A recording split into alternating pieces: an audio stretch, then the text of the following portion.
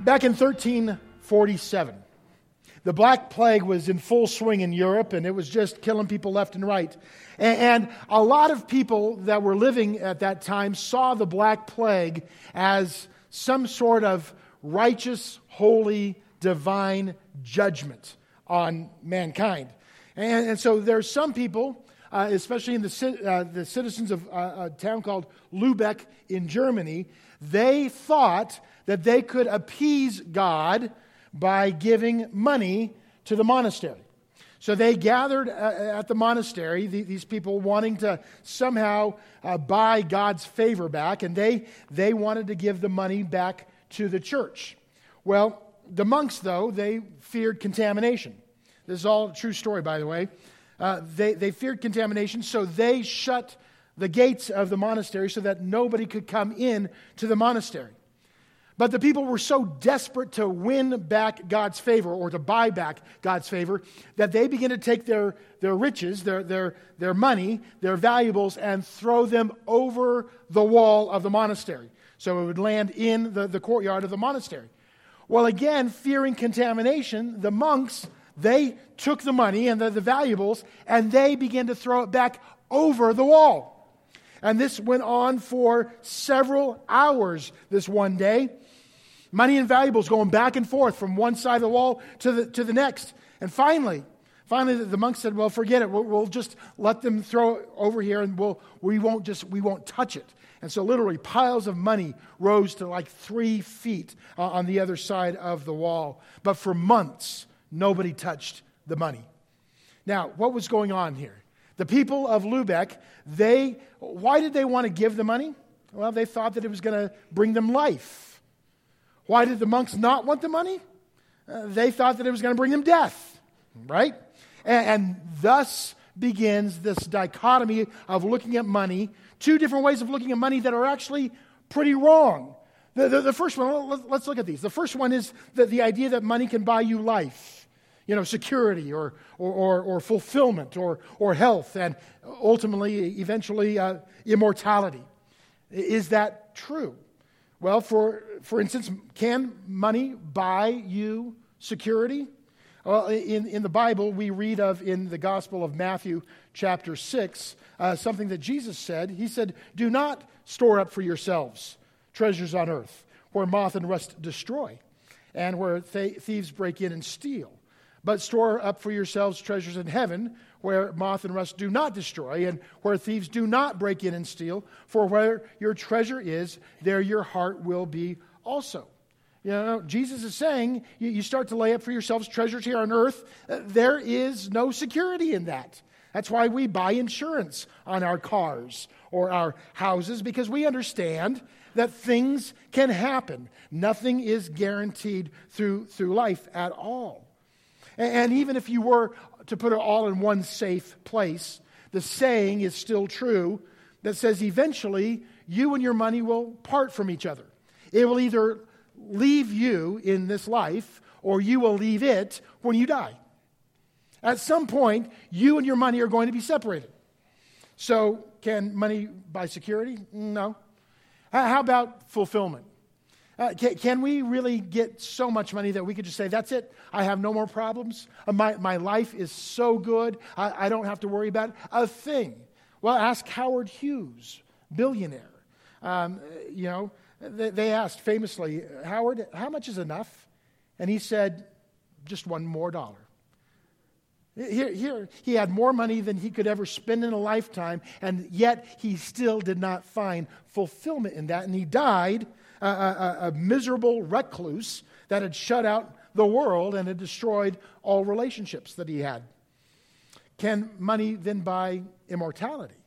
Can you live forever by somehow buying your way to health? Well, Jesus told a parable in Luke chapter 12.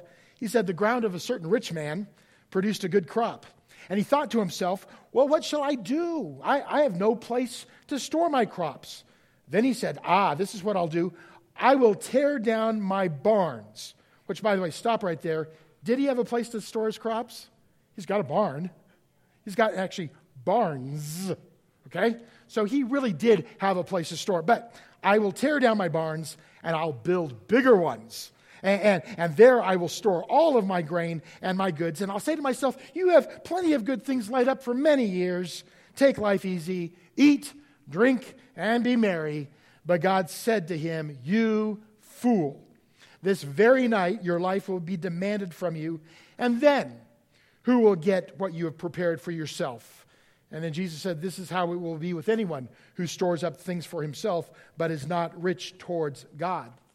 So money can't buy security. It can't buy contentment. It can't buy immortality. In short, the idea that money can buy you life is wrong. Well, what about the opposite? If it can't buy you life, can it bring you death? You know, one of the most misquoted scriptures out there comes from 1 Timothy chapter 6, where we read, for money is a root of all kinds of evil. Some people, because of money, have wandered from the faith and pierced themselves with many griefs. Now, is that what that said? Were you watching as I was reading up there? What does it say? It does not say money is the root of all sorts of evil. What does it say? It says the love of money. That's one Greek word that basically says that you are putting money above everything else. It's a comparative thing where you don't love anything else. You love money. It's the first priority of your life.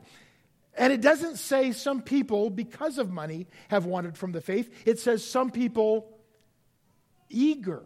Do you see that? Eager for money.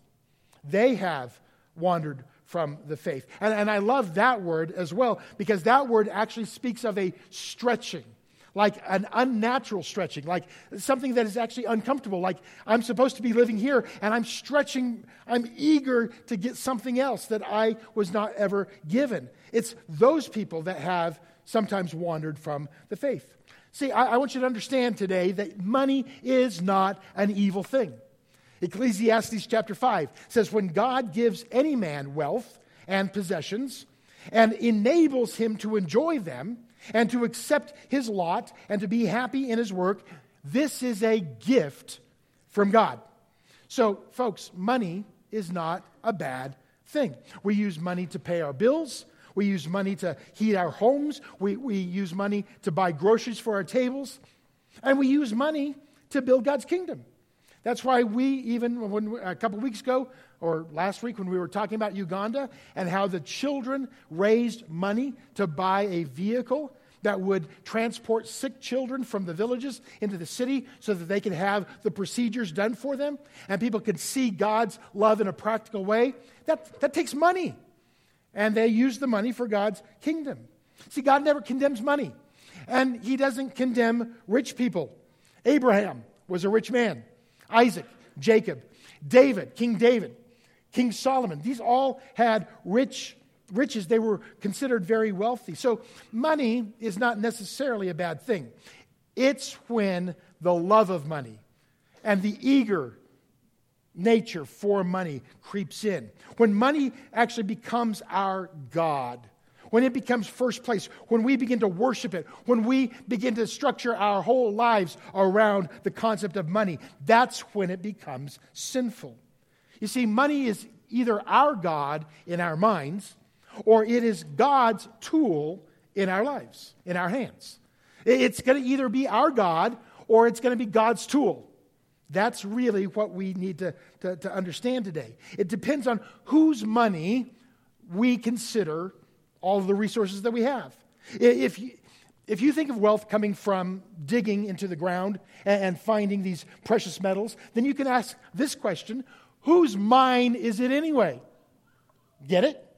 Whose mine is it anyway? Yeah? From whom does it come? Where do we find our resources? What's the source of the resources that we have? Is it yours or is it God's? This shows the importance of verses like Deuteronomy 8:18, where it says, remember the Lord your God, for it is He who gives you the ability to produce wealth, and so confirms His covenant, which He swore to your forefathers as it is today. It's God that gives you the ability to make money, to accumulate wealth for a purpose. Now, it's been said that money is a tainted thing. Taint yours, taint mine. Ha ha ha ha ha ha. Which that then begs the question, then whose is it? Whose is it? Let me share with you one of the most fascinating verses in the Bible. Psalm 24, verse 1. It says, the earth is the Lord's. The earth belongs to the Lord. The Lord owns the earth. The earth is the Lord's and everything in it. Now, about 5 or 6 years ago, as an offering meditation, I got up and I read that verse. But before I did, I said, hey, I want to know this. How many of you own a computer? Well, probably 80% of the congregation raised their hands. I said, okay, now let me read this verse. The earth is the Lord's and everything in it. Then I said, how many of you own a computer? Now, about half of the people kept their hands down this time because they started seeing what I was talking about. And then I said, the earth is the Lord's and everything in it. How many of you own a computer? By this time, only about 6 people hadn't gotten it. They raised their hand. I remember this one man, Woody Whitmire. Apparently, he just wasn't listening because when I said it the 4th time, Woody was the only one who raised his hand. I go, Woody, do you own your computer? If this verse is true, that the earth is the Lord's and everything in it, then that means your computer is the Lord's. He owns it. And if he owns it all, can you see how this is especially true for Christians who have made a public declaration that Jesus is Lord? Because lordship is about ownership. He owns it. He is the Lord. We are called to be his managers. He gives it to us to be good stewards of. And so because of that, in this next few weeks, yes, I'm talking about money for the next few weeks. So some of you, we'll see you in a few weeks, I guess, because you'll say, I don't want to hear about money. That's all the church wants is money, money, money. Listen, you're not going to hear about, as I'm preaching about money, you're not going to hear a lot about the tithe. Now, what is the tithe? The tithe is it's a word that specifically means 1/10. It's 10%. Some people say to me, well, Trey, we tithe 5%. And I say, no, you don't. They say, yeah, we do. We tithe 5%. I say, no, you might give 5%, but if you are tithing, it means you are taking 1/10 of what you've earned and you're giving it away. So you can give 5%, but you can only tithe 10%. Does that make sense? Now some people say, well, the tithe, that's an Old Testament principle. We're not under the Old Testament law anymore. We don't have to worry about the Old Testament. Yes, it was an Old Testament principle. It was the requirement that God had for his people to give to support the ministry of the tabernacle and later of the temple. But did you know that the New Testament actually also talks about tithing? One time, and it came from Jesus' own mouth. He was scolding the religious leaders because they were tithing, but he says, that's great. I'm glad that you're tithing, but you don't get the heart behind the tithing. He says, I want you to continue to tithe. But I want you to have a good heart about it. I want you to understand why you're tithing. See, Jesus never lowered the bar on anything, did he? He said, hey, you've heard it said in the Old Testament, don't commit adultery. And he goes, okay, that's good. But he says, let's go one step further and say, let's not even have lust in our hearts. He says, oh, you've heard it said, don't kill anybody, don't murder. But he goes, you know what, let's raise the bar and say, let's not even have hatred in our hearts. So if this is Jesus' teaching about the Old Testament, why would he ever lower the bar on anything? He didn't say don't tithe. He said tithe, but do it with the right heart. Understand why you're tithing. And so all that to say is this. I don't want to talk about the tithe because I learned over 20 years ago that the great escape that I'm talking about here, the escape from the trap that consumerism and materialism and debt has on us. In order to understand this great escape, it's not about 10%. It's not. It's about the 100%. You see, God doesn't just care about 10% of your income, and that's why he has the tithe. He cares about how we truly live with all the resources that he's given to us.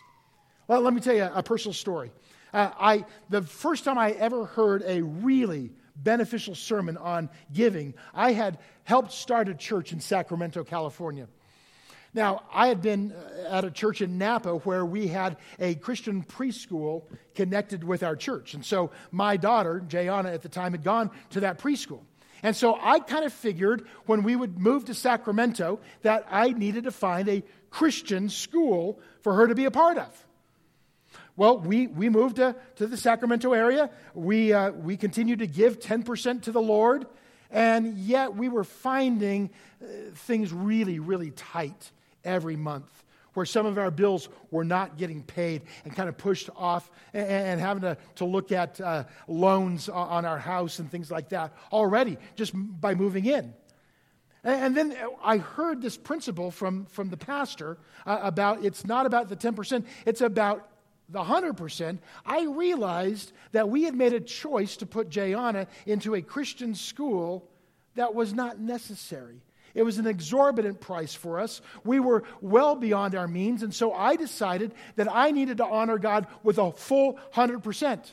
Knowing that my daughter was already getting a spiritual education at the school, at the church, and at home, and it would have been nice if we could have afforded it, but we couldn't have afforded it.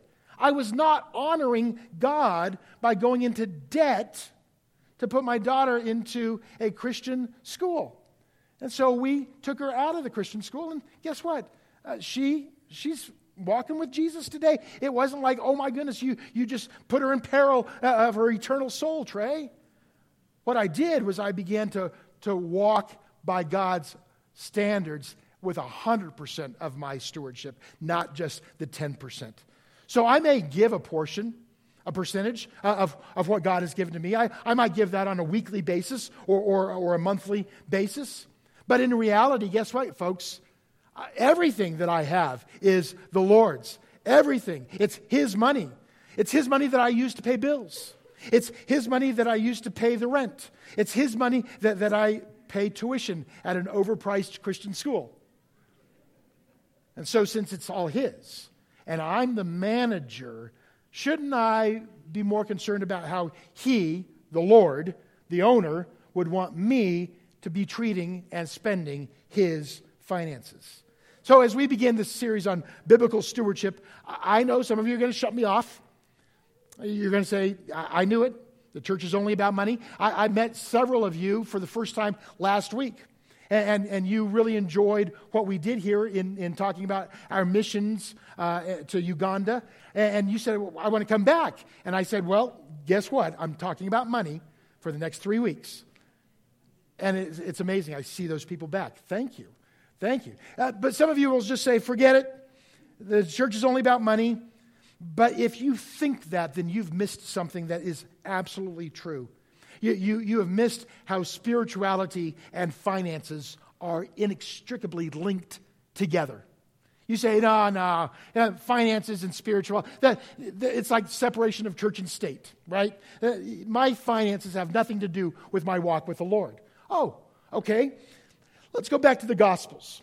John the Baptist is a man who is baptizing people to get them ready for a relationship with God through Jesus Christ. And as he does so, he is preaching repentance. And as he's baptizing them and teaching them to repent, they had a great question. They said, what does repent really look like? What do you mean repent? And in Luke, I don't have it up here, but in Luke, there's this question that they asked, what should we do then? John answered them. Okay, you want to know what repentance looks like? The man with 2 tunics should give one of them away to somebody who doesn't have a tunic. The one who has extra food should do the same. And then the tax collector said, well, what should we do? And he says, don't collect any more money than you're required to. Don't be greedy. And then some soldiers said, well, what should we do? And he said, don't extort money from people. Don't accuse people falsely in order to rob them. Be content with your pay. So, folks, check this out. They asked about repentance. Total spiritual thing, right? Oh, what is repent? How can we repent? What is he talking about? In every single one of those instances, he talks about finances. He says, if you have extra, be generous. He says, don't be greedy and try to steal from other people what you don't need to have for yourself. Be content with what God has given to you. Folks, that's at the heart of the great escape. living by God's principles to find financial freedom. You see, God's heart for you, your Heavenly Father has a heart to break you free from the bondage of materialism and consumerism and debt. But in order for that to happen, you've got to make a determination. You've got to make the decision. When it comes to your money, whose mine is it anyway? Is it yours or is it the Lord's? That's the only two possible answers that you can come up with. Now, the mindset that it's mine, it's ours, that comes very, very early in life. Have you ever seen the toddler's creed? It goes like this: if I want it, it's mine. If I had it and I give it to you and I change my mind, it's mine. If I can take it away from you, it's mine. If I had it a little while ago and now want it back, it's mine. If it's mine, it never belonged to you or anyone else, no matter what. If we're building something together, all of the pieces are mine. And if it looks like it's mine, it's mine. Now, that's cute when you're talking about toddlers. It's sinful when you never grow out of that. And yet, how many of us live our lives saying, well, that's mine. It's mine. It's mine. It's almost as if there has been this fundamental flip-flop that happens when it comes to our stuff. We think we own our stuff, but over time we realize that the tables have turned and now our stuff owns us. And God is no longer your Lord. Jesus is no longer your Lord. Your stuff is your Lord, and it's out of control. Now, Paul gives Timothy an important command to pass along to those who are rich in this world. And by the way, it doesn't take too many missions trips to figure out that even the poorest of Americans are richer than the majority of the world today. So don't turn this off and say, oh, he's not talking about me because I ain't rich. Paul says, command those who are rich in this present world not to be arrogant, nor to put their hope in wealth, which is so uncertain, but to put their hope in God, who richly provides us with everything for our enjoyment. God cares about our enjoyment, enjoying the things that He gives to us.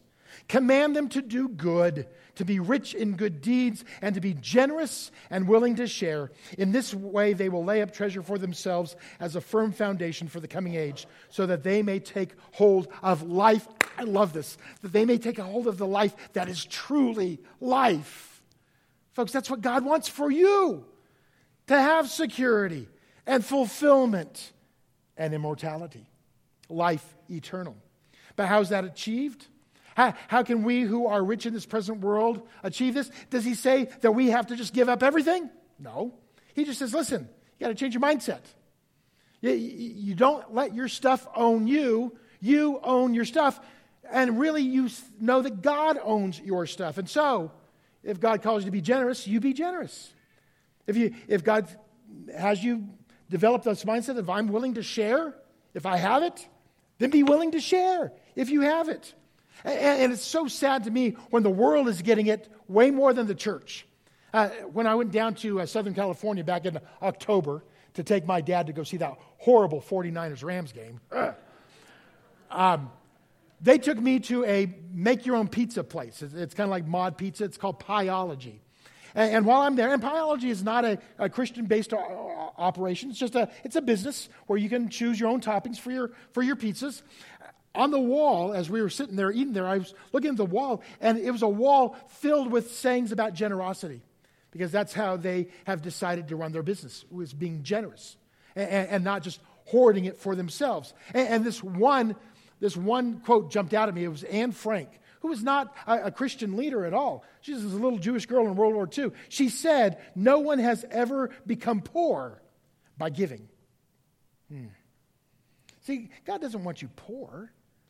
This is not health and wealth. I'm not telling you that God wants you rich and healthy and all that kind of stuff. That's not what this is about. God wants you healthy financially, so that when He calls you to be generous, you are able to. When you want to be generous, you don't look at your checkbook and say, I want to be generous, but I don't know how. Because you have not organized your life, lined it up with the principles of Scripture for the whole 100%. God is not telling us to give away all of our money. He is telling us to get used to the idea of giving some of it away on a regular basis. That's why I believe He instituted the tithe, to train us how to live with trusting Him by giving Him the first fruits. Because, well, what if I don't get any more? Well, you're trusting God. And by cultivating generosity in my life. And once I get used to learning how to manage the 90% that's left over, then I realize that I'm not caught in that trap that so many in our culture are trapped in. So many people fall into when it comes to the question of whose mine is it anyway. Do you know who this man is? Do you know what business he began? Yeah, it's finger looking good. By the way, for $3 you can go down there and get the bowl. I love the bowl. The bowl's got mashed potatoes and gravy and corn and chicken and cheese, and it's a heart attack waiting to happen. But it's only $3. So, and I'm not being paid by KFC. So I'm just telling you what I enjoy. Anyways, when Harlan Sanders tried to sell his recipe for KFC, he had no money. He was literally bankrupt. He slept in his car as he was trying to sell individual restaurants his secret recipe. Now, the business eventually did start to grow, and in his 60s, when he was in his 60s, the Colonel made the leap into franchising, and that's where he made most of his fortune. This was such a long time ago that when he had $2 million, selling KFC for $2 million, that was a huge sum back in those days. And part of his investment strategy was this. He's going to give it away.